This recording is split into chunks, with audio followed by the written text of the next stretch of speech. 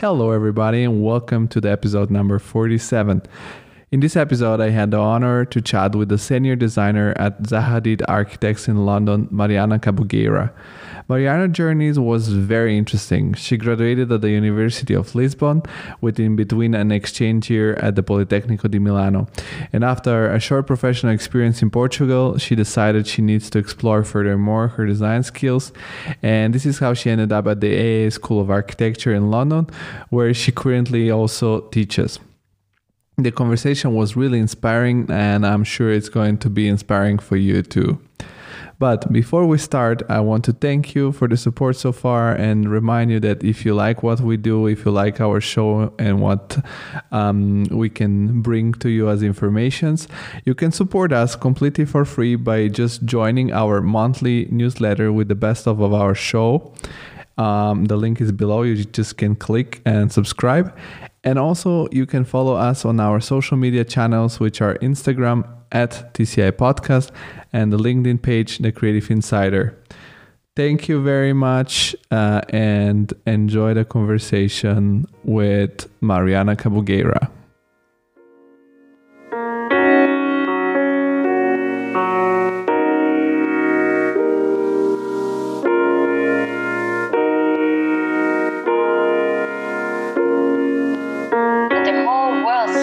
Just like that.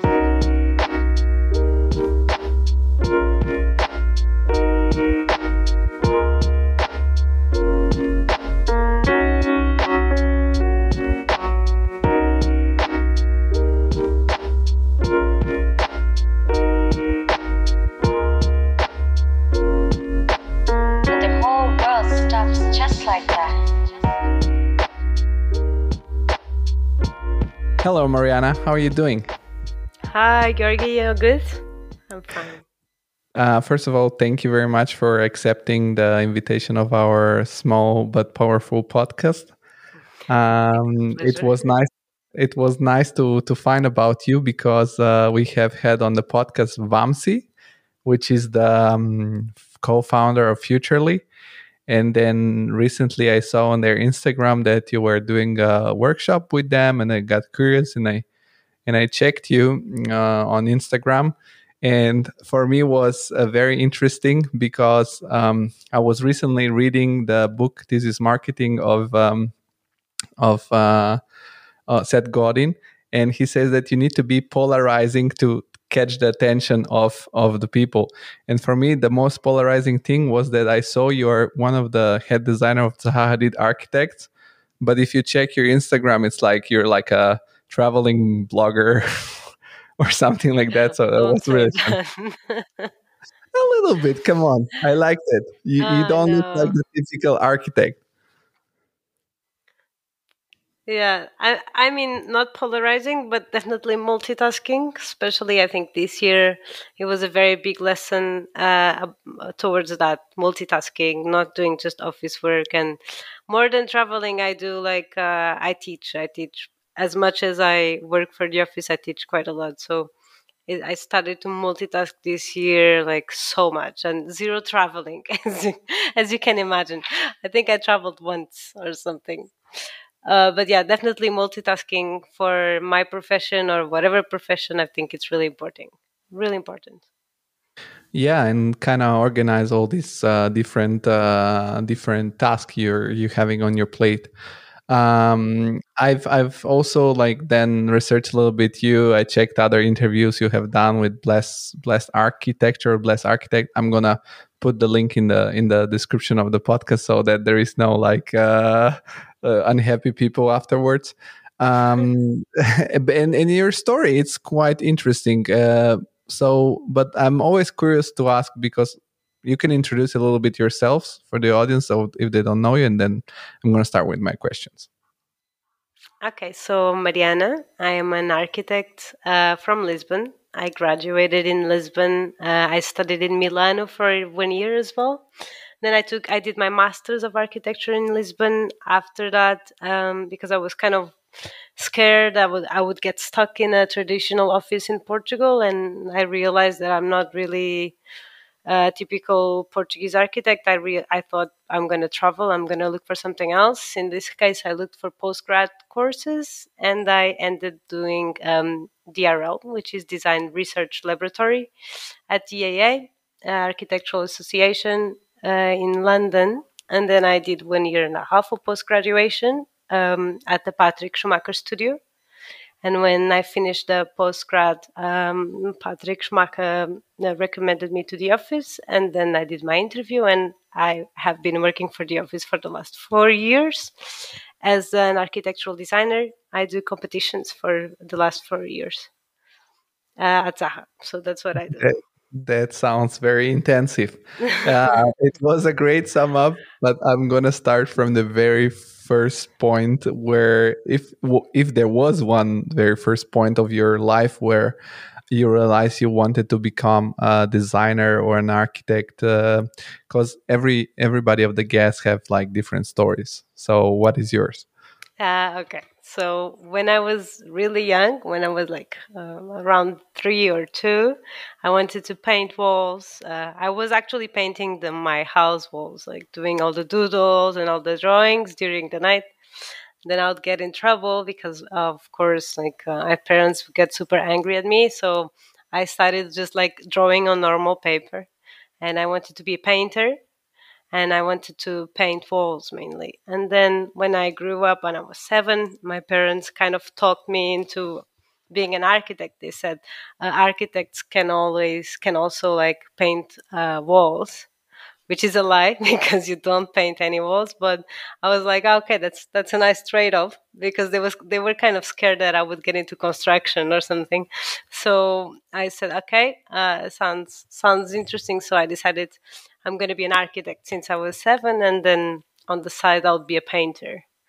And then that was kind of good because it set a very specific goal. It's not a recipe. I don't think people have to know what they want to be when they grow up necessarily, but in my case, you said like the goal was very precise. So I was not losing myself on anything else. I was really just, okay, I want to be an architect. What does an architect do? What kind of marks do I need to have? So I was kind of very focused on it. And yeah, so when I was 18, I got in the architectural school.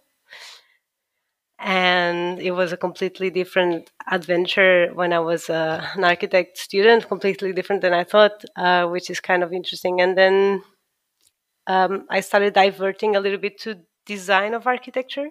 So now I'm an architectural designer more than. Completely different in which way? Well, Uh, because yeah, so that's curious. it's interesting when you think you're going to be an architect.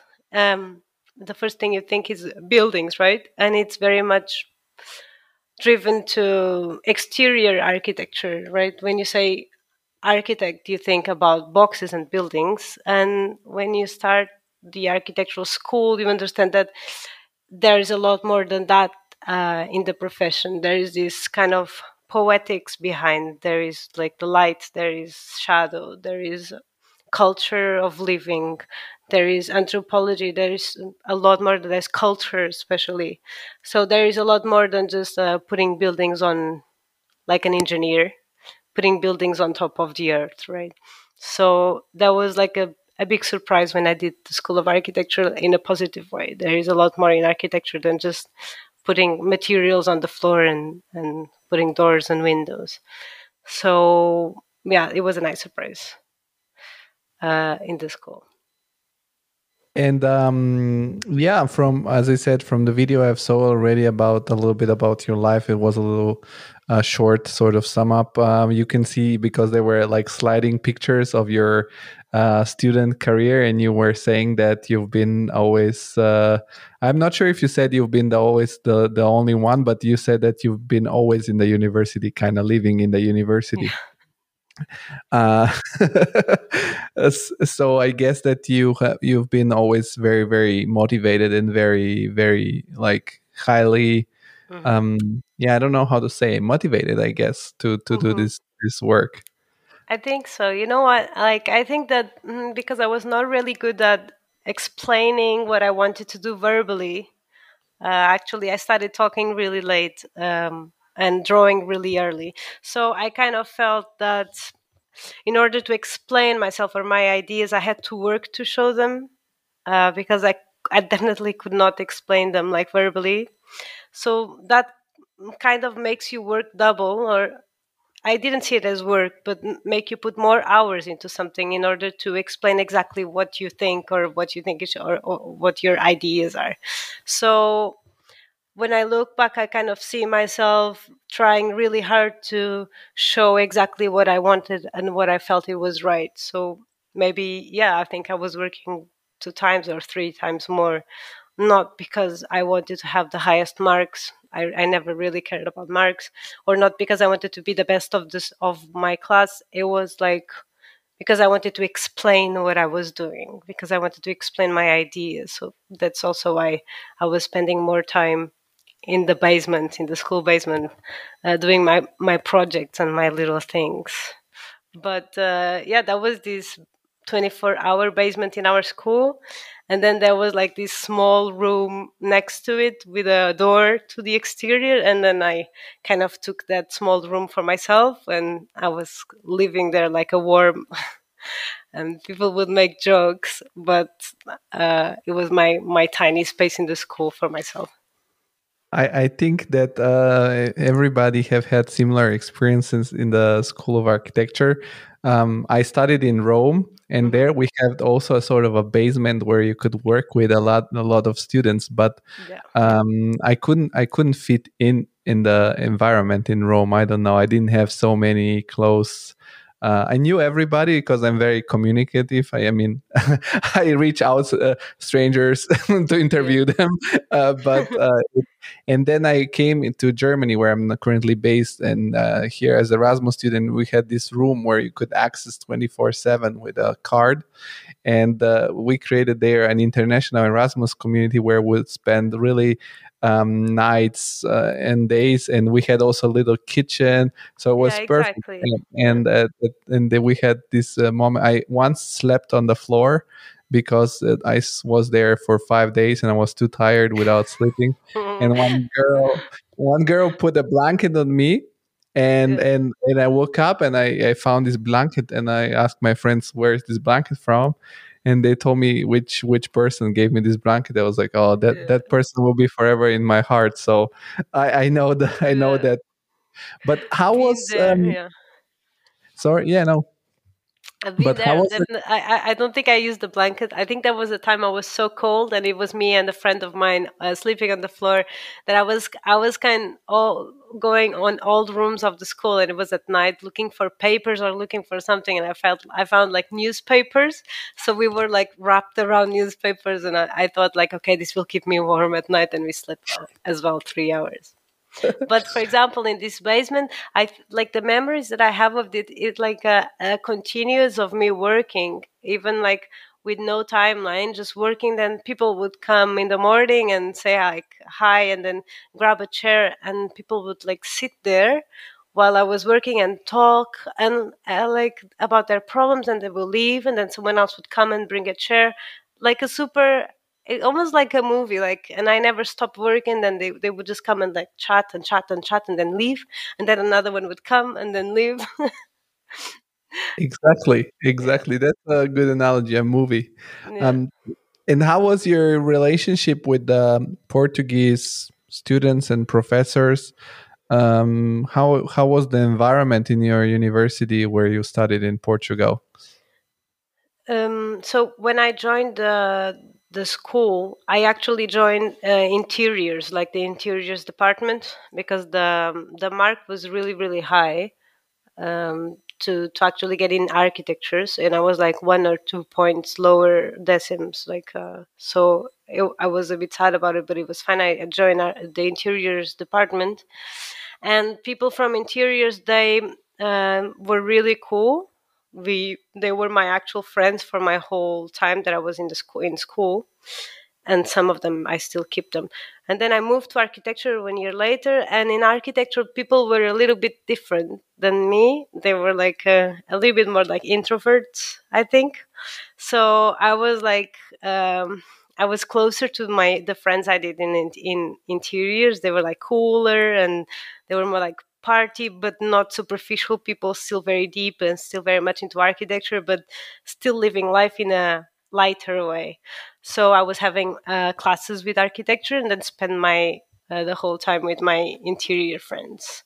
And of course I did some friends with the architecture department, but for some reason there was this culture of a bit there was more competition, or I don't know. I think that emotionally they were a little bit less evolved. I think they would still hide stuff from each other, or they wouldn't sign for you on the classes, this kind of thing. So we were good colleagues, but my friends were from the interiors department.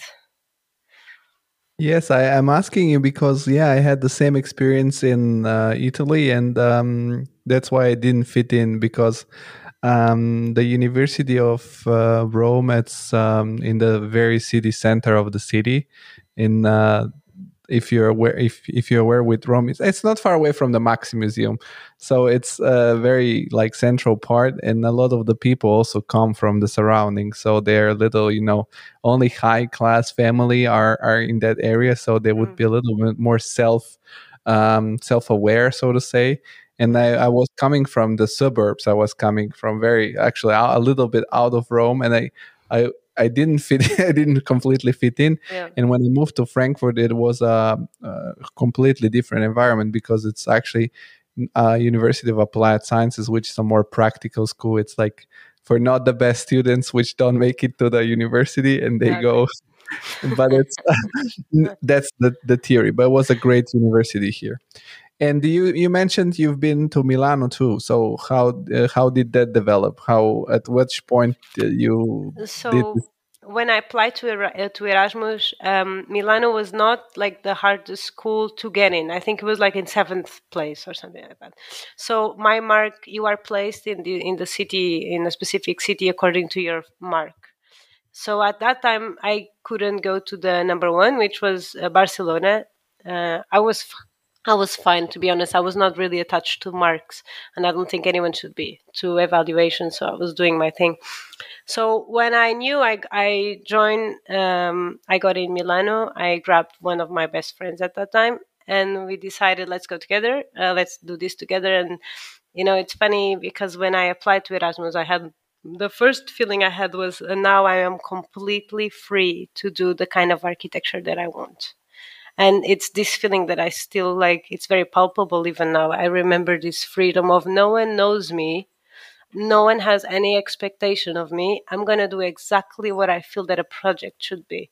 So when I got in the Italian school, they were obviously like my school, like very much like modernists and tied to Le Corbusier and all that. And I thought like no one knows anything about me. So I did like crazy, crazy stuff, like crazy projects. I even remember when you do these crazy things, people either think you're crazy or you're a genius. And I was lucky that they said it. She's a genius. She's a genius. I remember this professor showing my stuff. Look at this geniality, and it's nothing. It's just someone who said, "Now I can be whatever. Now I can do whatever." So that was the only difference. And I used the Erasmus excuse many times. I said, "Yeah, but in my country we do it like this." You know. So that's a classic. yeah, it's a classic. So I was like, so they wouldn't think that I'm crazy. In the end, because when you do very complex projects, you also get a lot of extra work. So in the end, I ended working a lot more than doing Erasmus. I was working like hardcore, but at least I did the kind of projects that I wanted. So that was my experience at the Politecnico in Milano, and it was a super cool school. Right now, I think it's ranked like one of the best schools of architecture to get in.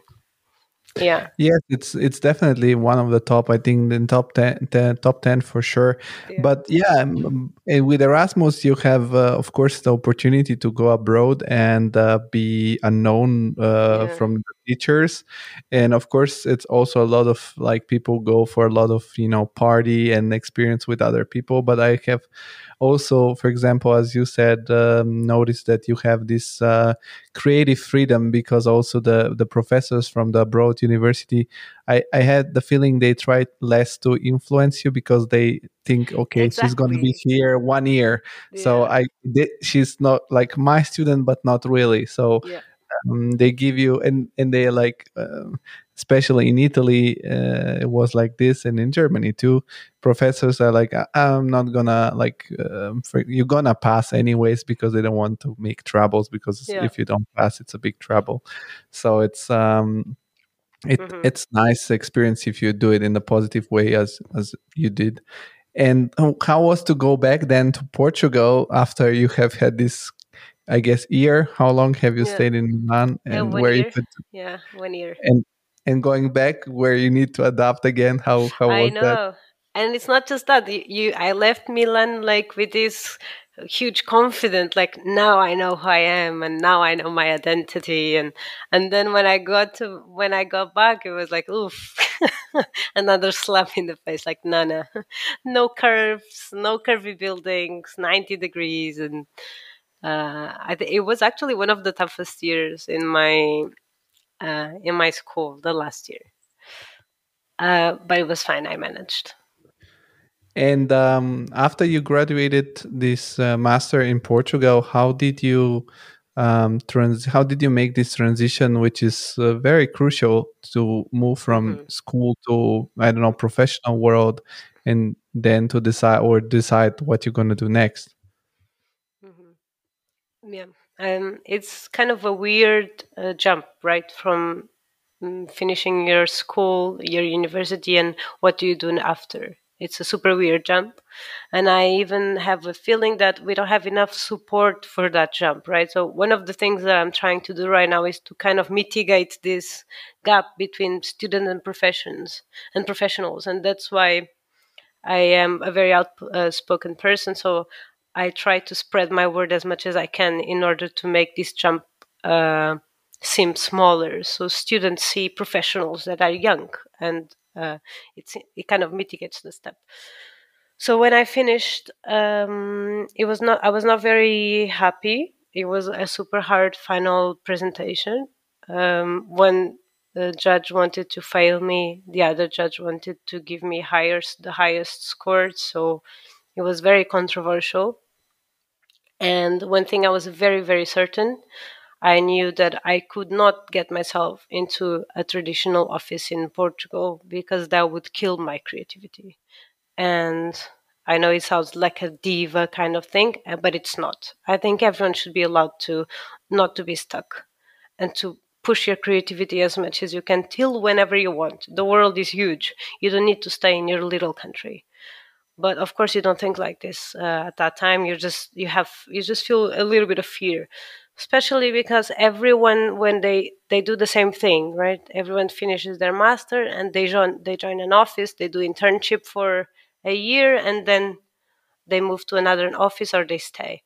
Everyone does this. So when you're feeling that you're doing something different, you kind of wonder, is it okay to be doing something different? Am I risking something that it's stupid, you know? So I just made up my mind. I just decided I have to find something else. I'm not going to do internship, and I haven't done internship yet, and it's been like 7 years, and I haven't done internship. So I decided, no, I'm not gonna join any office. I'm not gonna do internship. Like I need to look for something else. It was really like a visceral kind of need.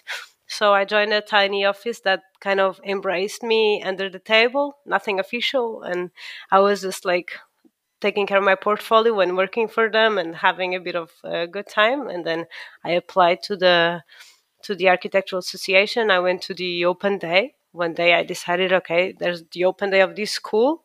I'm going to go to this open day. I went and it was the final presentations of the DRL. And that's when I realized, okay, I think everything I have been thinking and everything I have been doing makes sense here in another country. So I think it's time for me to move, regardless of being, I don't know, an immigrant or regardless of this fear of moving countries. It was really not about that. It was just, I fit better there. I think it's better if I go there without thinking about, am I moving countries? I, you know.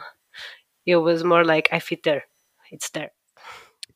But I have a question on the side because I've got to know about the AA when I was already in high school because I did a high school of arts in Rome, and my Ah. teachers, some of them were architects, Hmm. and they were telling us because we had sort of architectural classes because my studies were already in high school with a little bit of architecture. And I'm curious because I know that it's a kind of expensive school and masters to do. Yeah. Did you manage to get some scholarship, or did you need to take a loan, or did your family manage to support you? Yeah. um, I'm asking just for the matter because it's called a creative insider, so we get like really insider information to No, I know. think it's good Like, you're asking. Feel free to ask anything related to what you think is controversial or uncomfortable. no, it's not about being uncomfortable, but I always put myself, I come from a family which was very like practical, like Yeah. get quick through this, find a job because it was never like with Yeah. plenty of resources, and people might think, yeah, that's nice to go to AA, but how do you do it? So that was Hmm. just my idea to ask you this. I'm gonna be very honest. I think I was pretty. When I look back, I think I was privileged to have it. I kind of tried to get the. I tried to get like some aid from my school, and they didn't have any help. And then they told me, under very extraordinary circumstances, we can pay you a scholarship. So it was like a no go. I think I don't know. I would most likely not have both legs, and maybe they gave me the scholarship. So I kind of had to go on the traditional way. And when I look back, I really think that I'm only here because my parents really did an investment. They didn't tell me we are investing on you, but I'm pretty sure that they had this conversation alone, and they decided, let's invest this money on this course and let's see what she does with it. They never gave me this pressure, but they did pay the full amount, which is insane. It makes no sense. Plus the money that you have to spend when you're doing the course to 3D print stuff, to all the softwares. Like, it's a lot of money. To the London rent, it is a lot of money. And I'm very happy that other courses are jumping in, a lot cheaper courses covering more or less the same topics. So I teach at DAA right now, but I think I'm super comfortable to say, if you cannot afford DRL, look for good alternatives, and they are actually super good alternatives, like Bartlett, the B Pro inside of Bartlett, some UCL masters and postgrad. So there are other ways, thank God. And then another good thing that is happening is people who left the DRL are also teaching online. Um, so they're bringing the knowledge that you're getting inside of DRL out and spreading them a little bit for cheaper prices outside, which I think is really important. Of course, it's better when you actually do the DRL because you have the connections. You have Patrick as a connection as well, and you deal with some very good tutors as well. But it's good that we are kind of spreading this and making this a little bit more reachable to a wider audience. But my parents did this investment on me. I clearly understood, okay, this is a huge investment, and I felt I have to succeed on this. So that's also one of the reasons why I was so focused on doing well and getting into Zaha after, because that would make the investment worth. So yeah, but it's crazy expensive. Crazy, crazy. And I get that, but I mean that sounded like the perfect Yeah. closing of the circle because you started having this passion painting the home walls when you were a kid, and then they Yeah. instilled in you the idea with, so it's kind of a little bit also their fault. uh, but how it's to because also you, I guess you have to apply to get a spot, because I guess that if you are applying into one what is considered the Mhm. school of architecture in the world, there are a limited amount of spots, I guess. Mhm. How is this process like? What do you Yeah. do to apply? So I was a bit scared about that because I saw that on their final presentation that they were relying so much on 3D and on renders and a lot of visualization, and I was doing AutoCAD. So I was kind of, I'm gonna apply with my portfolio, but I'm not gonna. I thought there's very low chances I might get in. So they usually receive like 300 or 200 applications, and then they get like 30 or 40 people. And I applied with my portfolio, which at that time it was not really a portfolio. I just did the best I could with my final master thesis. I covered all the topics with my master thesis, and I was like, fingers crossed. They picked me. I was calling the school every other week to know, did I get in? Did I get in? And then I got in, and I honestly, I think that for the first 6 months, I felt like I was the last person they admitted. I know this is crazy, and you should never think like that, but everyone had such good preparation regarding 3D and visualizing, and I was like a bit more traditional because I was Portuguese and I was not necessarily very robotic driven, or generative design kind of driven. So I always felt okay. I was probably the last one they admitted, and then of course with time I understood that I was better than I thought. No, you called them too many times, so they were like, let's stop her calling. They just admit her. Okay. So, They're like, can you do 40 instead of 39? And they're like, okay. but you said you needed to cover some topics. Did they require a portfolio that covers different No, no, subjects, no, or you just no, took no. your Yeah. thesis and sort of create a portfolio out of it? If you want, we can do. For example, I have had Lucian Rakovitan. He was a former employee at Big, and he was also a very funny guy because he also applied at Björk Ingels Group with just some collage, and he got the job. And he also was like, hey, and I applied at Big, and they hired me, and was okay. And Yeah. then he sent me his first portfolio, and we put it on Instagram. So a Yeah. motivational post. So if you have that portfolio and you want to share, we can do something about Okay. it. Think about it. Yeah. And okay, and you started at the AA.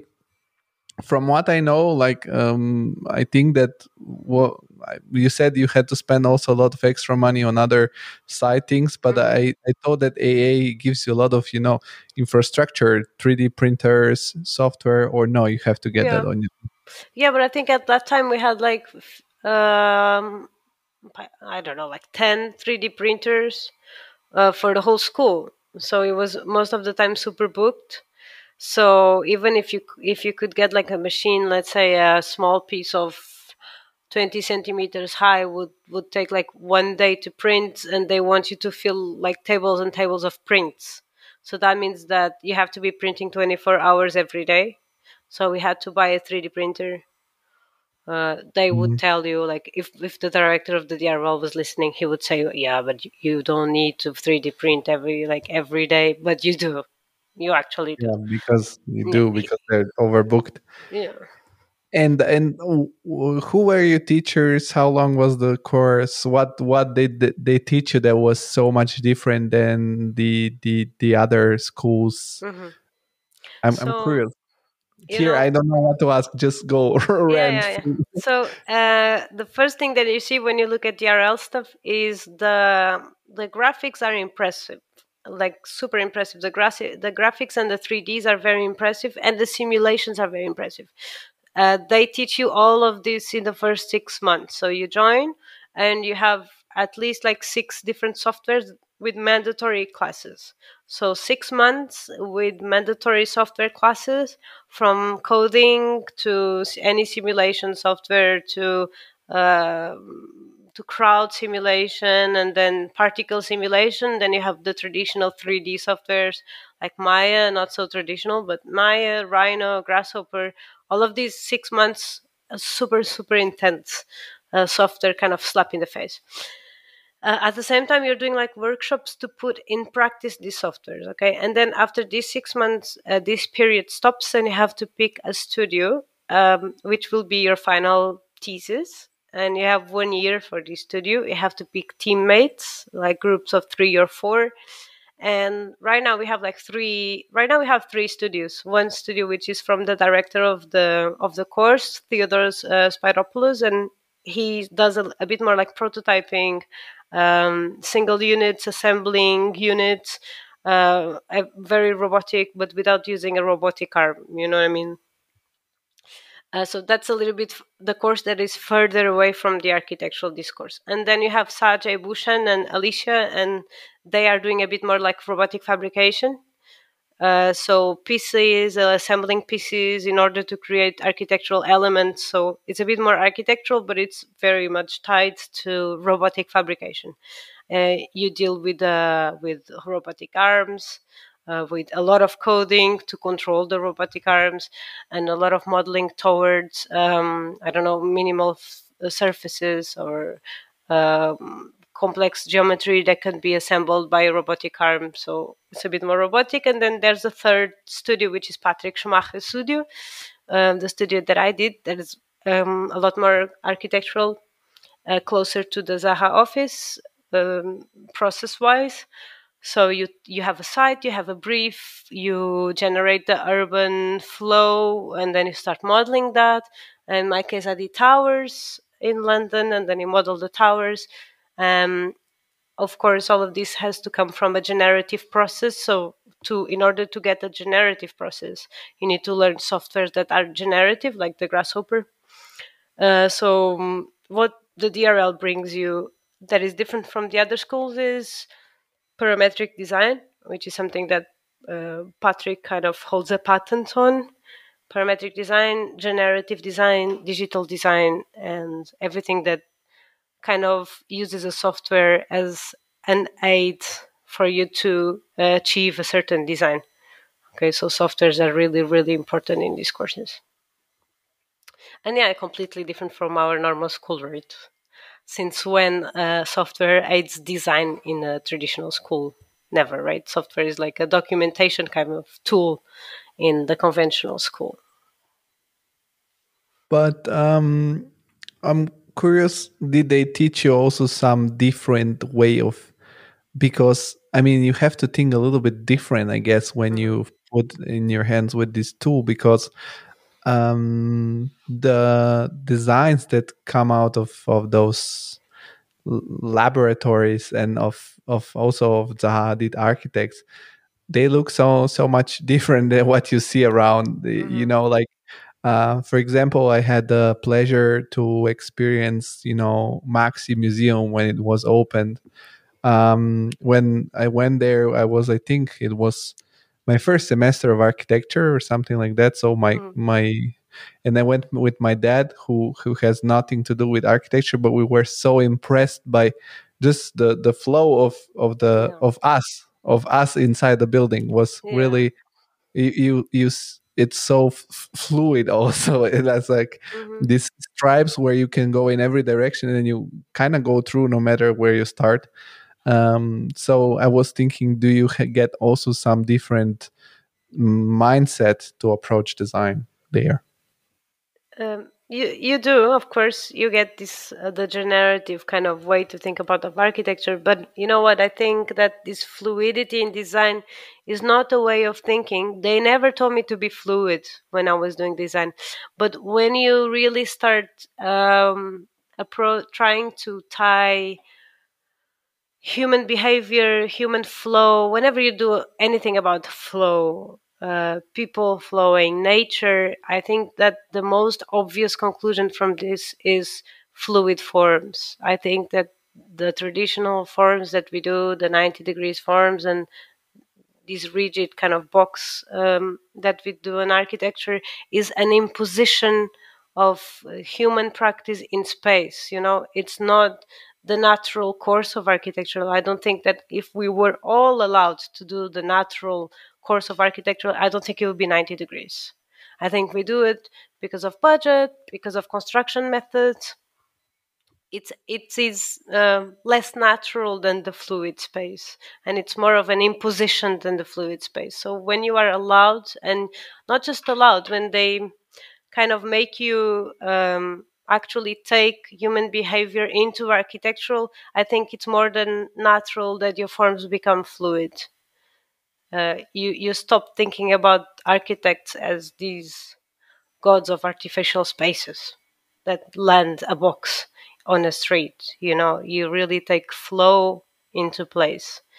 And I think that even like the comfort feeling that someone has inside of a space, most likely your comfort would come from fluid inner interior spaces more than these corners, that the sharp corners that we have around us. And if they don't use budget as a constraint, I think that our natural gut will go into fluid architecture and organic architecture. It's not like a style. I think it's Yes, just a natural way of things. but I think the future will be more of that also, because now we are starting seeing more and more projects or experimental projects with also, that the robots that build the houses, with Yeah, all the projects they're doing now for Mars. It's funny because I was watching also on Netflix that last movie with George Clooney. It come out like around Christmas, it was and so cool. Yeah, it was a lot of that in that movie, yeah, because you could see all their environment, all their objects, where even you could see his rifle was with this 3D printed shape, which will be the future of yeah. saving materials also. So I think this will be when technology will get affordable, that you can build this en masse. I I think agree. that Yeah. that will be very interesting. You know what And was like my biggest disappointment when I was at the DRL school? Like after some time, you really get into technology and into robotic fabrication and into like a different way of imagining space. And after some time, like I say, let's say a year, you think, okay, why don't we do this now? Why is this not real? And then you realize that there is a huge gap between speculation and digital speculation and robotic speculation and technology speculation and reality, because we are still assembling bricks, and that's the reality. As much as you think about Mars, about these crazy houses, reality is we are still on site assembling bricks manually. And that was like, I think that was the huge disappointment I had when I was doing DRL. It's like, this is all just speculations because we are so far away from the real technology advances. yeah, and also I think that we have to develop further a little bit the robots that build that Yeah, stuff. as well. Yeah. Be- because I've been also here with my school in Frankfurt. We went to visit in Stuttgart. They have also an institute that builds every year a pavilion. If I don't, probably you're aware, they do Yeah, these of course I pavilions do. with Yeah. they like with the wires. So they had this pavilion which was simulating a bridge, and they said that it was built with drones. If you read the articles, they say drones were pulling around the strings. Yeah. But when we were there, they said, yeah, we started with the drones, but it's they didn't have this power to do it all the Yeah. time. Yeah. So part of it they did manually, but the drones. Really, exactly. But that's exactly the kind of disappointment we had on DRL. Like we also did a lot of drones kind of thing, and then it was like, yeah, but then reality is drones need to put battery back, and then they waste so much battery. So manual work is still more profitable. Yeah, Yes, yes. I think we need to figure out that stuff, and then it's gonna be more yeah, more massive. But I think it's gonna get a little bit of time still. It's getting there probably now. It's moving further on. yeah, Um, hopefully. but what it got me curious, what you said before, is that you needed to do your final project with other two people, right? Yeah, How yeah. is it to put on like sort of gamble your final project with A two people? gamble. Because I know how it is to work like in groups at the university. Yeah, And I think that the problem, I get what is the point. The point is that you're gonna work in a team in your profession. It's impossible. Like generally, don't work alone, and you have to learn to work with other people. But the problem in the university is that there is no structure, hierarchy, or the same motivation. I guess at the AA there is high motivation, but still you never know. So how was that experience? Did you manage to have good So you know what thing? I told like the younger people who joined after me. They said, "Ah, it's so hard the final thesis and the project." And I said, "You know what's really hard about the DRL? It's a social experiment. The hardest part about this project is getting your team in sync." Because this is not just one final project, it's a whole research. So you all need to agree on your research. And I think it was a social experiment for me, 100%. So I teamed up with very strong people. One guy from Bogota, Juan Carlos, one guy from Chile, Nicolas Tornero, and me. And we are more or less from the same generation. I would be not fighting, but arguing with Juan Carlos. Like every time we had a subject, we would completely disagree, but not in a bad way, like not in a vicious way. We would just like argue and counter back and argue and counter back, and we would spend hours just arguing about, I don't know, whatever, like between Le Corbusier or Philip Johnson, like this kind of discourses. Uh, in the end, I think it worked.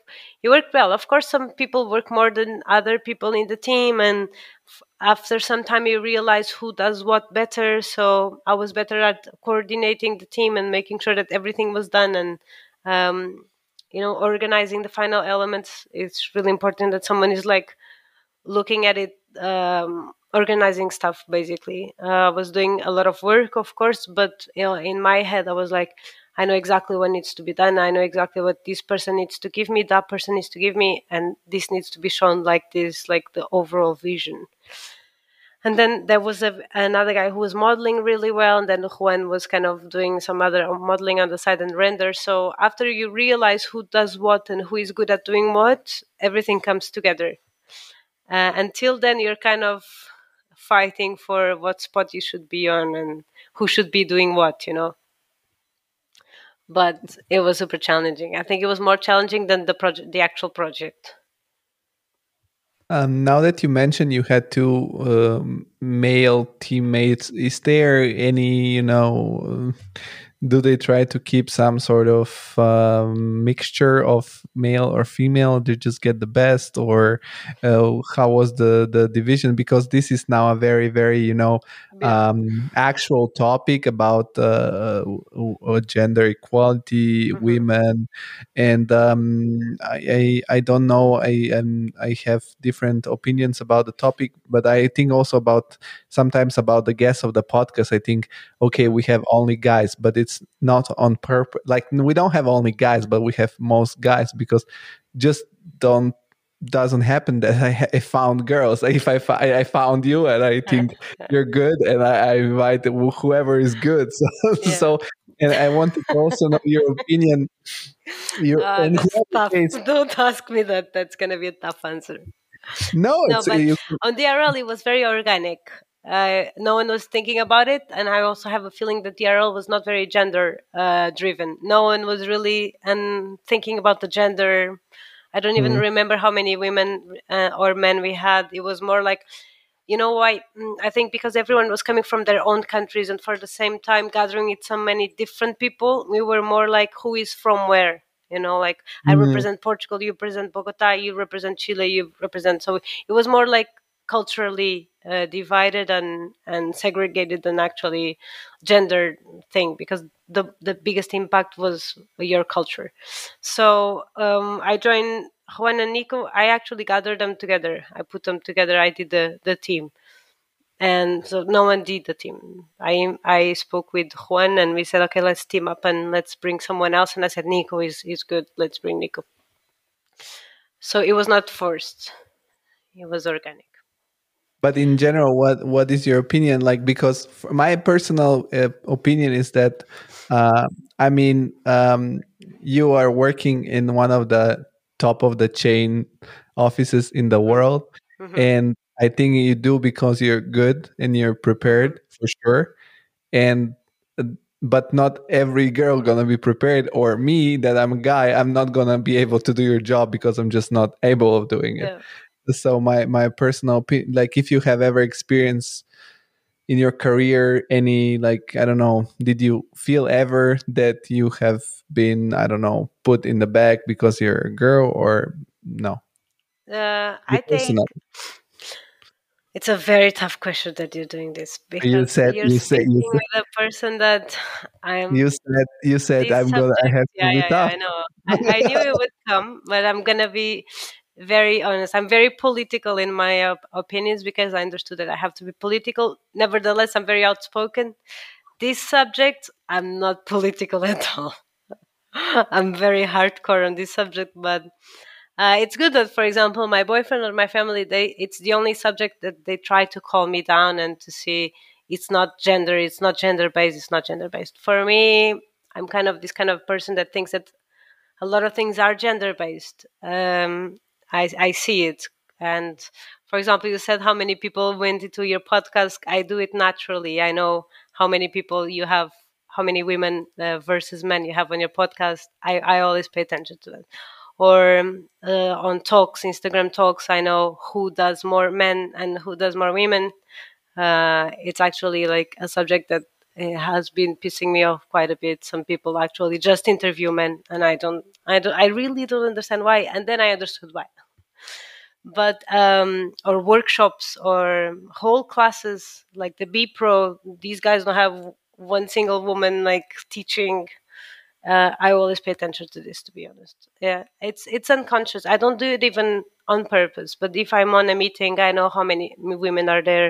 If I'm working on a project, I know how many women are there, and I do it unconscious. It's unconscious, but I do it. I think that maybe a lot of women do it as well. I don't think I was put back in the back because I'm a woman, because I have a strong character and I have a strong personality, so that usually outshadows the fact that I'm women or men.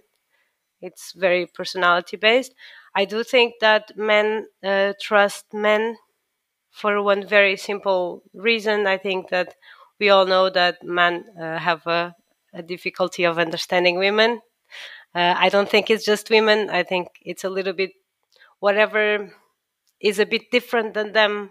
Even these conversations that we have been having about non-binary world, the transgender, the cis man, the cis woman, I think that men have a bit less flexibility to understand something that is different than them, which I don't think is necessarily their fault, because the world kind of told you that it's okay because you are the most powerful one. You don't need to make that flexibility. You don't need to see anything else that's different than you, because you're already the powerful one. So it's kind of a lazy attitude. It obviously depends on your culture, obviously depends on your family. For example, my boyfriend definitely not like that. It really depends on who raised you as well. But men are still, in general, very stereotypical idea, very lazy about understanding something else that's different than them. And that obviously brings some confidence and trust issues. Like, why would you trust something that you think it's unpredictable? Or why would you trust something that you don't understand? You know what I mean? So in office, in work, in whatever in society, I feel that I'm going to tell you my idea, but it doesn't mean that you're going to trust me.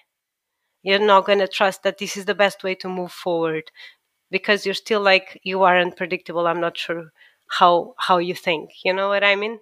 So in a way, I still think, and I always think, that I'm going to tell my idea. I'm going to say exactly what I think. I know that you're going to be a little bit suspicious about it. And this still happens. But I think it's logical. It's just, I can tell you, as a guy, that I've been working with, of course, with women. I have had different bosses which were women, and I have also colleagues on my same level which are women. And generally, personally, when I'm at work, I don't care at all who I have in front of me, yeah. and I really like if there is the better idea, and if it comes from a girl or from whoever, I'm fine with it. Mhm. I cannot say that for every guy. I can see that sometimes there are some, maybe there is this prejudice or whatever you want to call it. In my case, I come from a family of immigrants, so I have experienced myself this mistrust of the unknown, so to say, because I was Exactly. the exterior element at some point in my life. And I really don't I really don't think in that form, as you said. And I Yeah. really appreciate the best idea, and really on professional level, that's not a factor for me. But and I think I'm a big promoter of equal opportunities, equal Mm-hmm. treatment, equal payment in the same role. Because, Mm-hmm. but I also think that nowadays there is too much polarization. I've heard recently another I agree. podcast which because now there is this gender fluidity and a lot of Mm-hmm. I don't know how I don't know which were the it was an interview of actually a woman, a black woman, which I don't remember her name. She's a former Dutch politician. She's a Somali refugee, and she's a author, and she was also under protection because she did a movie about Islam, and some terrorist Oof. organization want to kill her, and they killed the actually the other guy who did the film with her, and they put her into protection.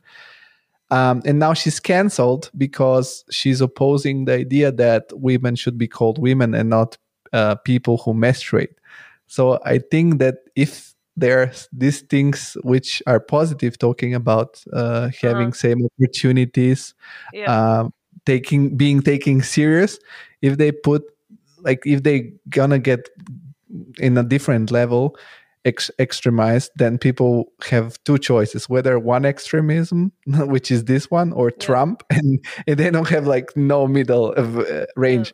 So I think this is a little problematic currently.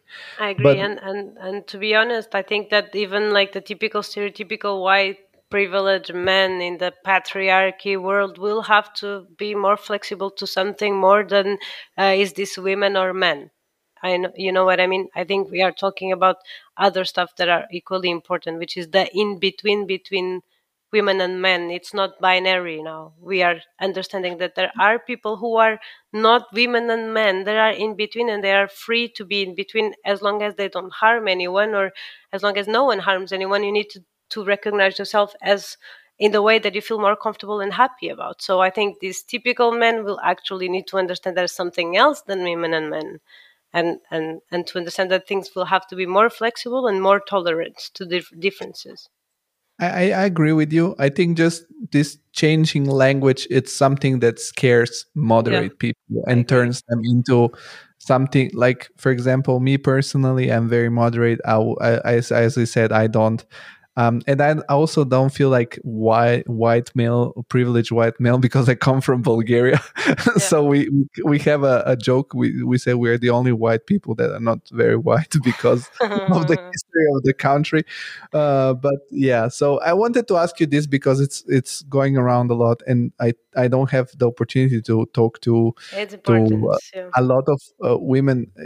If you allow me to Yeah. say, in your position, because you're clearly someone that has. I don't want to say success because that's very relative, but you're Yeah. accomplished. Like you can say you're happy with what you do, and you Mhm. you you do what Mhm. you love. But now let's go back on the on the less polarizing I knew, topics. but I knew this would come. I Yeah, think it's nice to talk about it's it. important. To be It's honest. important to Yeah. talk about it and exchange opinions, and it's also I also think that before, in the past, intellectuals, artists, authors were the one that were setting some trends. They were having these dialogues and discussions, and I think that podcasting is one of the modern way to do it. Like, Yeah, I we agree. don't sit anymore with the wine in a well, now we don't sit in a bar anyways because they're closed. But it's a way to set up a conversation that can reach a lot of people, and Mhm. then they can ask. I don't say that there is one opinion that's right or wrong. I'm also promoting dialogue. Mhm. People should talk. um, and so you finish the project with this two other Latinos, Latinos. the Latino team. We had a fight about the Latinos even. Because we did Latin, like our country actually made up Latin, and but they are the Latinos, and I couldn't get the word Latina because that would be appropriation. We had this huge Wait argument. a second. I come from Italy. They invent the Latin language in They Rome. invited exactly. So you are the Latins. That's exactly what I was telling them. Like, no, you did the appropriation. They were like, no, we are the real Latins because we are South Americans. Oof. uh, and afterwards, you said you did also postgraduate, something like that. Like after you finished this. So No, first of all, the RL how was was the the post grad. presentation? It was the post Was it grad. was it successful? This project you Uh, did? I would say, to be very honest with you, I think it was average. Average. Well, average. I think so. I think so. Like in my opinion, it was a bit. Afterwards, I saw Patrick actually presenting our project in Princeton, so it's not that average. Okay, he was presenting our stuff to Princeton School, but when I did it, like, and when you look at the order of who presented, we were in the middle, so it was a bit like, You're at couldn't be mid-level Princeton. I can. exactly. I don't know. I don't like to idealize those institutions somehow because I think it's. Me neither. Yeah, Uh, you're a person. I'm talking to you, having this conversation. So yeah, everybody I that think has a so as well. talent can make it.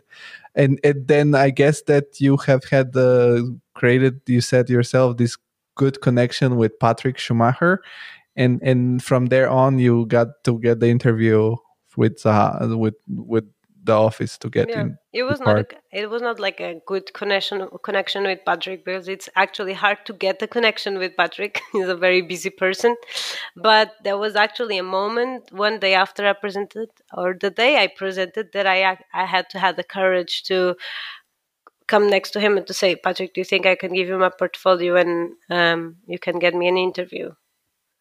It was like a super hard moment. You know, these moments when you feel that you jump to the pool and you're like, okay, I jumped. I How have was to his do it. reaction? He said no. He said, we are not hired. And I was like, oh my God, Really? this was awful. I thought this was a terrible experience. Yeah, but then a couple of days later, he said he actually asked his assistant to email me and to ask me for my stuff with one of the directors of Zaha on CC. So I think he was just not in the good time when I asked him. But the stuff that you send as a portfolio for Zaha Hadid Architects was everything made in during this 1.5 year at the AA, Yeah, or it were was. there also works before? What did it make Um, any sense to send something? I just sent, like, it was also again not a traditional portfolio. I sent my final master's in Lisbon and my final master's in London. Just two projects covering renders, covering intellectual property, covering creativity, covering concept design, covering detail. Just two projects that cover everything that you need to know about me. And that's it. And how was the interview when when they invite, I guess they invited to some interview Yeah. with whom, and how did that go? So they set the interview with the director of my cluster, which is the competition cluster, and then they set an interview. Also present, there was another director from another cluster in. It was very obvious that I should be concept design and I should be competition. It was obvious.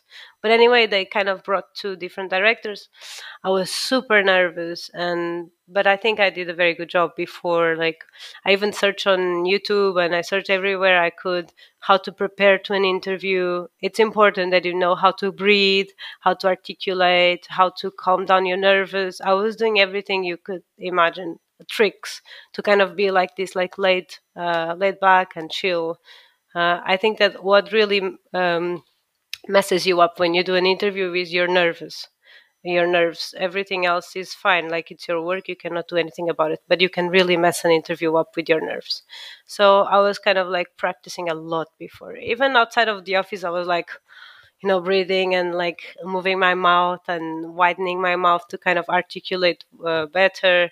I read about the biography of all the biography from these two directors, so I was kind of prepared, very prepared, to be very prepared. How long time did you have between the moment they tell you you're gonna be on an interview and the actual interview? It was like a week, a Ah, week's. okay. So I've been I've changed a couple of times my job, and what I didn't always do research. I am always a very calm person in Yeah, stressful situation. I'm always like sort of this before every sort of big colloquium or presentation. I'm a little stressed before, but the yeah, moment I get into the situation, I feel very okay. yeah, But I want to give my personal suggestion. Apart if it's a Hadid and you want to really work at that office, is that you have always to think that those people need to want you too, and not only you want the job. Because yeah, I see this job relationship a little bit like a personal relationship. You're gonna be spending a lot of time there and with these people, so you better be yourself and hope that they're gonna like you for who yeah, you are, instead of faking who you are and then creating false expectations. yeah. I guess your interview went very well because you're still working at that office. And Yeah. what were your? So you said you're in the cluster of competition. So Hmm. I'm not familiar with this word clusters in the office. So how is this organization if it's not a secret? No, no, it's not a secret. It's how a big office is also organizes in different departments, right? So it's not like very big office with a lot of people going around. So it has departments. They call it clusters. So there's cluster one, cluster two, cluster three. Design cluster, which is more for product design. The code cluster, which is more research driven, and then Zaha cluster, which is the cluster that does high end design and competitions. And usually most of the big designs that you see on the web, they came from this cluster. So obviously there are a lot of projects that work as bread and butter, for the company. There are the projects that you don't see them online. They are the bread and butter projects, with very specific clients, and they kind of belong to um, specific clusters. But most of the competitions that required a lot of design, they pass through our cluster. It's a cluster of 40 people or 30 people. We model mostly in Maya. We don't model in Rhino or 3ds Max. We model in Maya. We do concept design, and then we decide on which option to continue based on the client feedback, or based on the plans, or based on a lot of criteria. And then we take that design and we move forward till we submit a competition, which is like, it takes 4 months for a competition to be submitted. uh, Teams of like 5 designers, and then after 4 months you start a new competition, and then they give you 1 day off, and then you start a new competition, and then a day off competition, and so on and so forth. So my job is a bit like getting the brief, coordinating with the other team, the plan team and the section team and the 2D team, and to give 1,000 of different ideas, as many ideas as I can for a specific brief.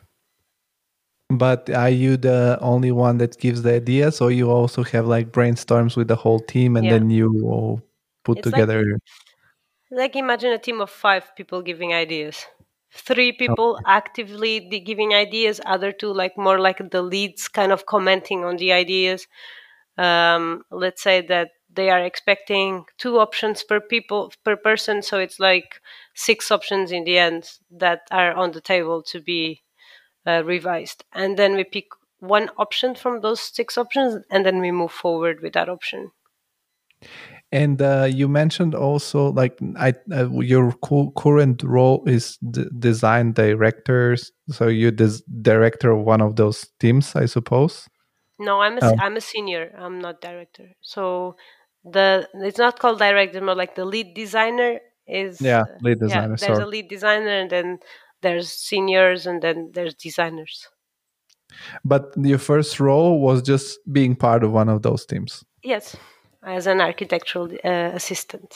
They call it Okay, assistant. and then based probably on what ideas you gave along your career there, they saw that you have some feeling for, because I think that the very important skill you have to have in competitions is really have the feeling of the brief and what is gonna Hmm. win it, I guess. True. Yeah, but not everyone has the feeling. Yeah, Which so is fine. Which is fine because, like, probably your lead has a vision or your director has a vision. So it's also good that you know how to kind of follow what you're told. So even if you don't have a very big feeling, at least you're good at following someone else's, which is it's still valid. yes, and what it's curious to me now that you mentioned this is Zaha Hadid Architects have this sort of I don't want to. It's sort of like there is this brand line, so to say. Like the Mm. you can say different if there are different typologies of buildings that are from Zaha Hadid, but you kind of can say, okay, this building might be from Zaha Hadid. So do you have also like some control from a further level above to keep this line, or it's just No. in the inside the philosophy of the office, and everybody have this sort of philosophy also for themselves. I'm not sure if we see that line on some projects, but not all projects you see that line. And even if you decide to go through the comment section, everyone says this is not Zaha, this is not. But then that's the reality. It's in the office. There's no one telling you this should be more Zaha or less Zaha. You know what I mean? Projects should fit a brief and should fit a client. Sometimes they look more like the Zaha traditional projects. Sometimes they're more boxy, and it's still from Zaha. So it's not like a style that they give you. Quite the opposite. When you join in the beginning, you have zero knowledge of the cliches of Zaha, of how to do the cliches Zaha. So they kind of are very interested to see what you come up with as an original and fresh idea. Even me, like I've been there for 4 years, I really like to see what assistants do because they bring some fresh qualities into it. So after some time, you kind of course, become a bit lazy and do the traditional stuff, which is not super praised, to be honest. They don't like when you are already molded into this style that we call style. But I think people should really understand that there's no style. Although we see some similarities, there's no style because they cannot have a style. It shouldn't even. It's not smart to have a style, right? It should fit a culture, a client, a budget, a program. It fits a lot of other criteria than the style. Sometimes I do cubes. Actually, I do a lot of cubes. They call them pixels. They are just cubes. And they are still Zaha because they came from the office. you know? Yeah. I Before the podcast started, on the recording form, so to say, we were talking about that you have to keep some secrecy about the projects you're working on, and I'm not gonna ask you about those. But now that I think about it, I've worked here in Frankfurt in an office where I had the luck to see two competition projects of Zaha Hadid because we were the evaluating studio. Really? That Wow. and that's going to be fun if you have done this. You didn't win, no, none of them, Really? None of them. none Oh of my them, God. because one competition was the Frankfurt School of Finance, Hmm. which Zaha Hadid had presented a project, which was this also kind of crazy canopy that was going. It's a very interesting, and then the Frankfurt Four, there's four towers, Hmm. which then I have seen a similar, like I've seen that project, the layouts for the competition, which then UN Studio won because they had won already the master plan and everything, and then I saw seen the similar, very very similar design from Zaha for no, I don't know if it was Dubai, but somewhere else, and I'm thinking when you create this. Competition ideas, which are not always Hmm. successful. And I've seen this, for example, Björk Ingels has that said that in many interviews or talks he has given, is that these ideas, they don't die after the Yeah, of competition course. finished, but they are like going into a sort of a shelf, and Yeah, whenever exactly. this idea could work again, you sort of pick it back. So is it a similar? Yeah, of course. I think it should be like that everywhere in any creative industry that we have. Like it should work like that everywhere. It doesn't make sense that you lose a competition for some criteria that is not even related to the design or to the main principles or, behind the project, and that you put it in a cemetery and it dies. I don't think that makes any sense. So Zaha has a lot of unbuilt projects. Like there is a very big discrepancy between the projects that were built and the unbuilt ones. It's crazy the amount of unbuilt projects that they have. My favorite projects are actually part of the unbuilt projects on Blaha, and if there's something that I really do actively is to go back to old projects and to take something from them that I think that they should remain and they should come to real life. I have personally a huge cemetery of projects and ideas, like huge, huge, huge, so many ideas that I just bury them under the ground because they didn't make the cut. And I think it's important to kind of bring some features into the present. Of course, like there's no reason to cancel something forever just because he didn't go anywhere. And sometimes even clients they like a project and then they kind of step back whenever they see the budget, and they were not prepared to pay for this much, so the project dies. How come would we have to kill the project as well, you know? So it's good that it kind of gets recycled, not recycled, but like reinterpreted into something else. It's more than fair, even for the person who had the idea. Yes, yes, of course. Yeah. And I have a little bit of a broken timeline in my head right now, but did you have the luck and opportunity to work with Zahaf, or at least briefly meet her? So Zaha died on the same year that I was on DRL, like the year before I joined Zaha, she died, and Oh, it was a huge hit for me, like personally. Uh, Quite honestly, I even felt like I'm not gonna apply then because I was very focused on getting into Zaha office with Zaha inside, right? So then I decided, okay, she died. I don't even want to be there. I'm sure that one of my goals was to learn from her, like how to behave, how to be, how to move. You know, I don't think that we would get along. Probably she wouldn't even like me, to be honest, because I have a strong character. But it was more like I want to see her from far and understand. Um, to learn from her, like not from her work, but from the way she stands, yes. basic. So I kind of lost my interest when she died. But then obviously I thought, no, there's a lot more into that office than just the person behind, and I applied anyway. But it was a huge hit for me. I never met her. I saw her once in Milan.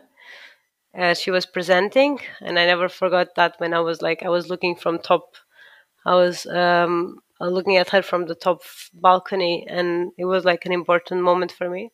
But I just hear stories, super cool stories. She had a hard personality, super hard personality. Yeah, I've heard some interviews with her. I was also, I remember the day when I got the news. I was at the bus stop and I was reading the news, and for me was personally, also I never had the aim to work at her office, but I was very much the experience we have had with my dad that day in the Maxi Museum was such a moment that you remember just from experiencing a building from the work of her office. So you create this connection with this person, even if you never got to meet that person. Yeah, And it's funny what you said. What was your goal to get into the office? Because this was so if we take Zahadid, I don't know how many employees has, maybe 100, 200, or maybe less, I don't know, but only these few people which are lucky enough and talented enough are the one that gonna see the inside of this office and how it looks like there.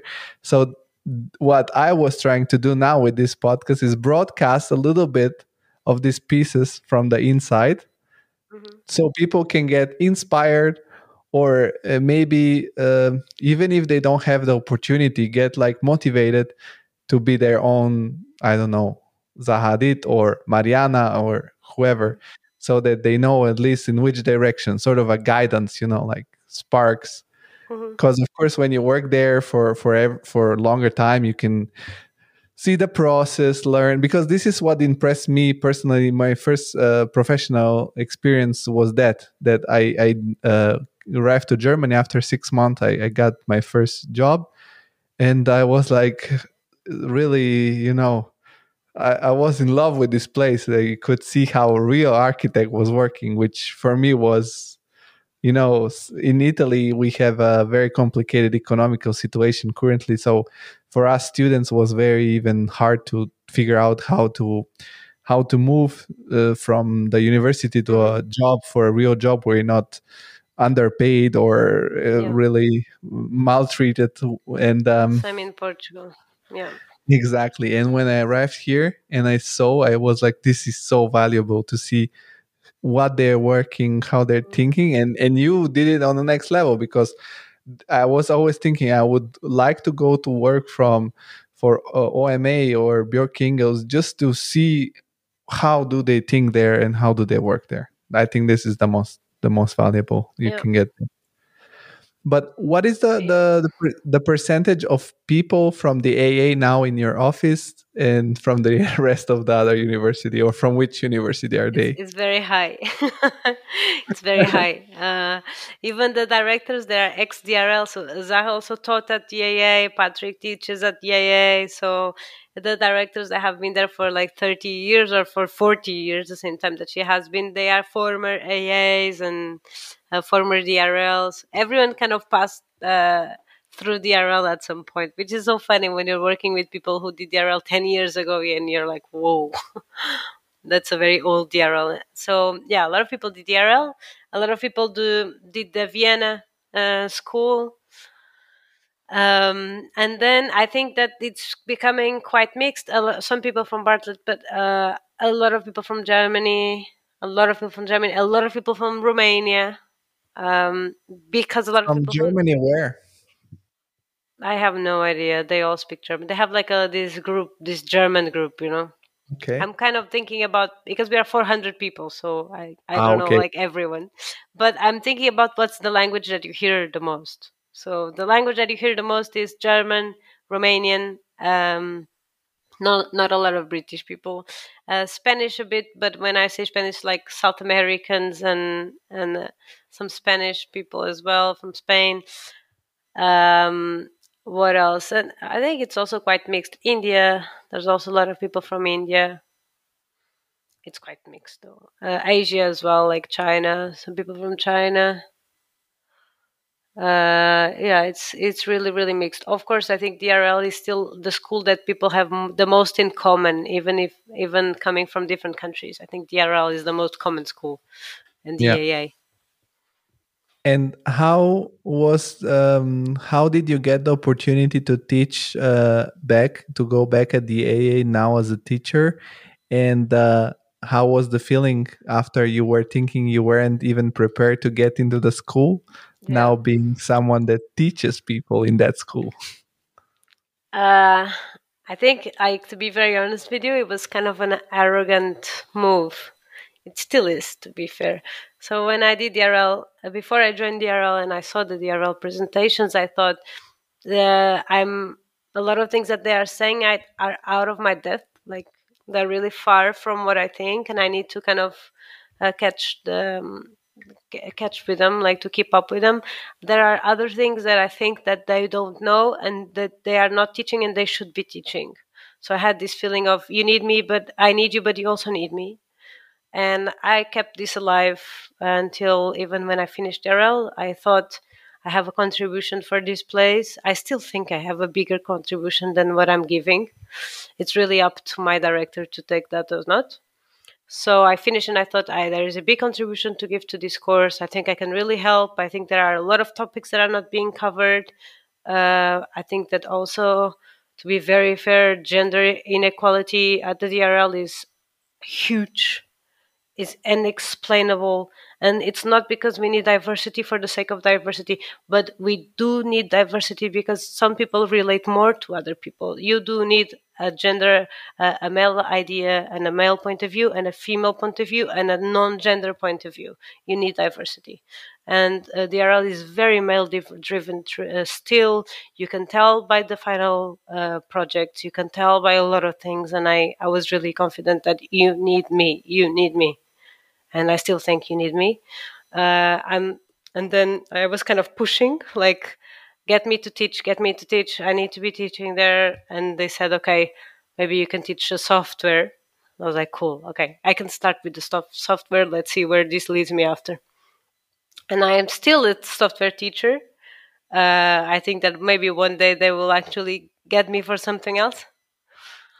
But well, I've been teaching the software for 4 years, and I get involved with the students and the students project, which is good. I tell them my input on the project, which is usually beneficial. And yeah, and that's why I've been teaching at the AA. Let's see if they take me on board for something more interesting than the software. I can say that my impression is that you say it was a little bit. How did you say your move Arrogant. was arrogant? I don't think you're arrogant. I from the our conversation so far, I have the impression you have this very strong character for sure, but you are not arrogant. You put your powerful character in service of your ideas, and like you sort of have the energy to put, so to say, your body for your ideas. This is what I feel, because Yeah. I was also impressed. Maybe in the Futurely promotion, there was somewhere mentioned that you're a designer at Zaha Hadid, and that you're a teacher at the AA or professor at the AA. I don't know. I'm sorry if I have said the wrong word. Yeah. But I was also impressed. Like, okay, I'm I'm used to deal with, when I was in Rome, with my professors would cover also some very important roles. Like, I had a professor who was the basically the main architect of the Vatican City, and they would have these roles, and through this role feel very important. And you have an important role, but still you also get part in projects like Futurely, which is, I guess, from what I know, more accessible for more people than the Very AA. accessible. Yeah. So for me, it was very also, this was another, you what really made me curious to know you and to have the opportunity to talk to you. It was not that much that you work at Zaha Hadid, but all this idea that I got from you, because it was so multi diverse and was very very interesting. And I forgot to ask you, when did you move to England, and still now? Was there any cultural shock you experienced? Because a part of being a designer, an architect, you're always a person, Yeah. like in your I daily think, life. to be very practical, like the cost of living is so much higher. I think it's a real shock. So there's no very big cultural shock in any other subject. I think that money wise and the cost of everything, it is a shock, and you struggle for very long until you learn how to. To have your own economics and to have your savings. I think you learn how to save very late in London. Like I especially, I don't know, like 5 years or 4 years after living in London, I learned how to save money. It's really hard, and it's very unexpected. Everything is unexpectedly high priced. Even the coffee is unexpectedly high priced. So that was my first very big shock, was money wise. And like, to be honest, sometimes I couldn't, like, my parents were giving me money, I was not asking for more money because I was a student, right? But I remember I never told them that I had £2 for 2 weeks, and to live with £2, it's insane. Like, I was having this instant noodle for dinner. every day because it was like 90p, or I was buying Indian food from the supermarket already done because it was like £1. I think that was the biggest shock in the beginning. And even like when you join the office, your salary is not high or medium; it's actually low. So my salary was a low salary for very long, and I was also like still living with a very low sources. Like I still cook my lunch and my dinner every Sunday, so I don't have to eat out. Um, so yeah, I think that was the biggest shock. To be very fair, the rest is fine. The rest is okay. Is there a moment in the career at Zaha Hadid Architects where your value it's I, suddenly higher than the value that being at the office is there and they pay you higher? I always wonder that. That could Because be an email from me to the HR. Hi, is there a moment in life where I'm gonna be like valued overvalued in money? I heard that when you get to lead, you are more comfortable. Hmm. Um, Because I when I wanted to join one of these offices, I was still fresh and maybe almost finishing university, and I think now my life changed different too much to say, okay, I'm gonna now accept to, because whether you like it or not, I guess that's everywhere. Whether it's OMA or another office, the value that the office gives you just for have worked there, it sort of, in my opinion, yeah, maybe empowers them to tell you, okay, you're working here at the leading office in the world, so you have to accept a little bit yeah, lower pay. And I don't know if that's fair, because also you have spent so much money on AA and you have skills which basically not a lot of people have. And yeah. that sounds to me a little, um yeah, I don't agree with it. If I ever had the power I agree. to lead an office, I would rather lower slightly my earnings to make Yeah, people as happy as possible. And through I teaching, agree. It's a fragile subject. yes, I'm not gonna ask you because I'm giving my opinions on this subject because you work for the firm, so I don't want to, I don't want to push you have a strong character before you start I talking. know, but Don't it's fine. No, but you can ask. For example, I always ask for a raise on any review that I have. We have annual reviews. Some yeah. people ask for raises, some people don't ask for raises. I think that you have to ask for raises. There's no reason for any director or any office in the world to raise you without you asking. Why would they give you money if you don't ask? Like, to be very fair, but that's just my opinion. Some people don't really ask and they get the raise anyway. I think that you should always ask. Always ask. Your annual review shouldn't be the most comfortable flower moment in your life. No, that's the tough moment. It's the moment that you say, hey, okay, this was fun, but okay, I need this and I want this number. That's just my personal opinion. I think people have very different opinions about this. I like the way you think. I Yeah. agree with you. Yeah. Um, and teaching, you teach the A, and then you teach another workshops. Although you're teaching, you said it like it's funny also because you said you were weak at softwares when you got into the A, and now you teach a Yeah. software. But is Great. this Yes, you've that shows how tough you are, I think, and I'm saying this really out of. I today is the first day I got to talk to you, so I wouldn't have any reason to say it. But Yeah. to me, shows a lot of toughness I because know. your weak points now are strong points. Although you're teaching just the software, which is also very complex software, is the whole process and the ideas that you see from the students keeps you also a lot of keeps you fresh into then Of your course. personal, Yes. because I think when you're teaching somebody, Yeah. I have this, students. I don't know what kind of you still teach at the A, some students that have a master degree, I guess, in architecture, but they have a little bit more purity, like braveness, or they're For really. sure, yeah, for sure. So how I'm does gonna that be honest. I obviously I think that what drives me to teach is one, I feel the responsibility of giving my knowledge away.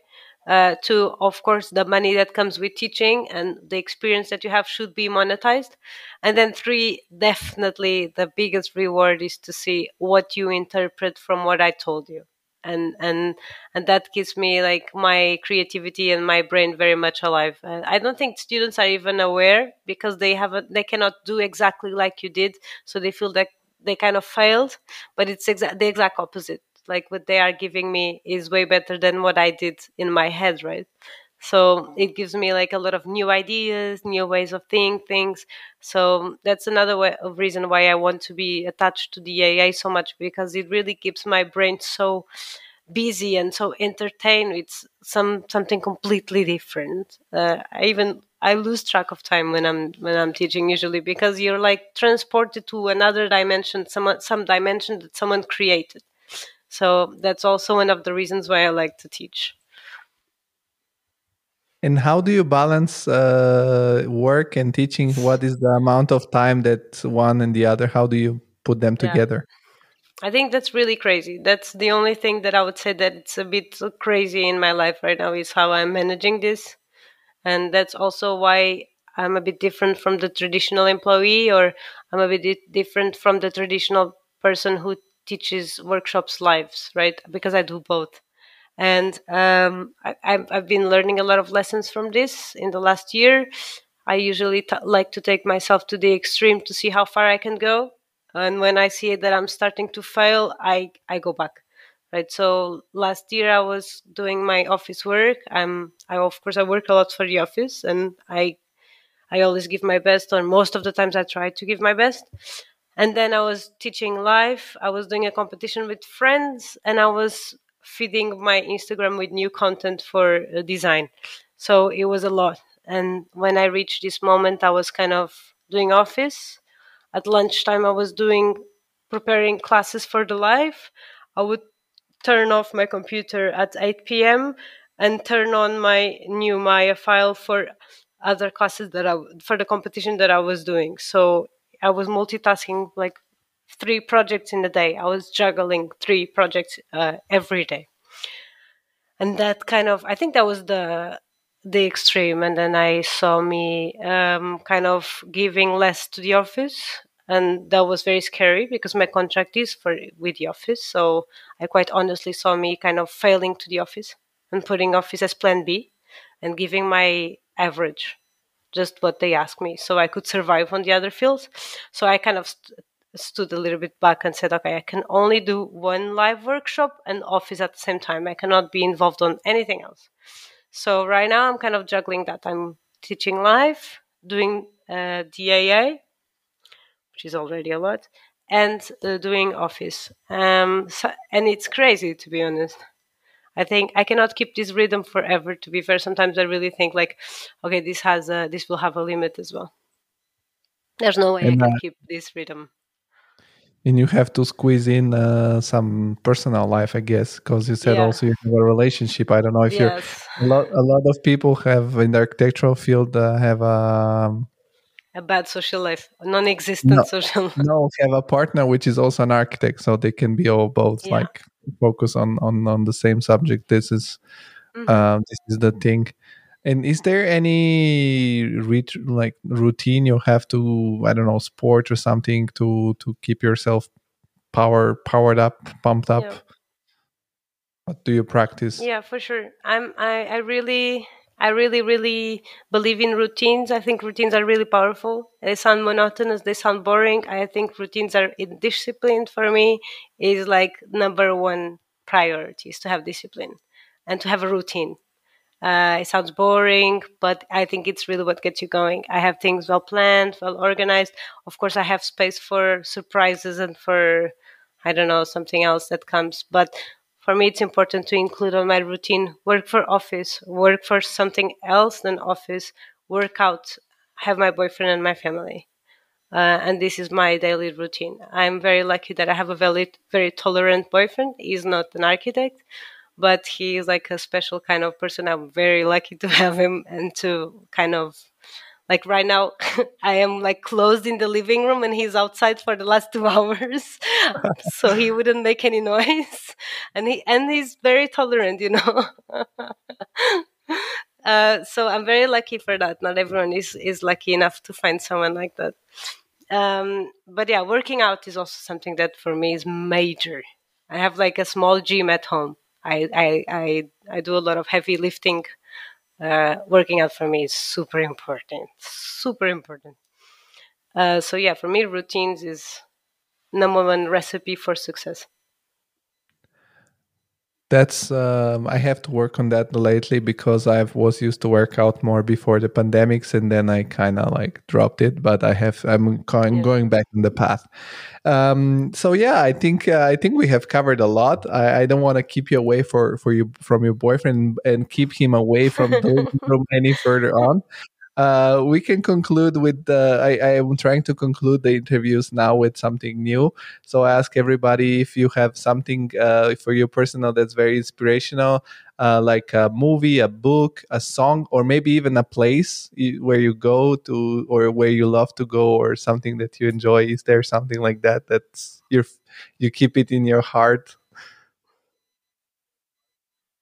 Oh, that's a hard one. Um, this might sound very dry, but I'm not. I don't really see. How can I say this without being too dry? I don't see a very big need for people to seek for inspiration. I think that usually what you see that looks so inspiring actually came from a lot of work and a lot of hours and more perspiration and transpiration than actually inspiration. So I don't look for any book or a place to get inspired. Usually my best work comes from a lot of hours of insisting on something. So I would say non-inspiration is the best kind of inspiration. Discipline. Discipline. Perfect. I like your answer because every guest needs to be themselves and needs to give Yeah. their own message. So I like this message. So before we conclude, really, you can say where people can find you on online, or where can they find more about you, and so that they can now see the face of Mariana. Yeah. So I am on Instagram. It's at Mariana Cabugueira, and that's the only place where I'm at. I don't have Facebook, so that's it. Okay, Instagram. we're gonna put a link in the description of the podcast. So thank you, Mariana. It was very nice Thank talking you to so you. much. And yeah, Really nice. Yeah, it went super fast. I told you. Yeah, you're right. So have a good evening, and hope to talk to you soon. You too. Bye. Bye bye. The whole world stops just like that. Hey guys, thank you very much for listening this episode. And before we go, I want to remind you that if you want to support this podcast and our show, you can do it by just subscribing to our monthly newsletter, where you're going to receive the best of every month. And you can follow our social media channels, which are Instagram at TCI Podcast and LinkedIn, the Creative Insider page. Thank you very much and have a good week.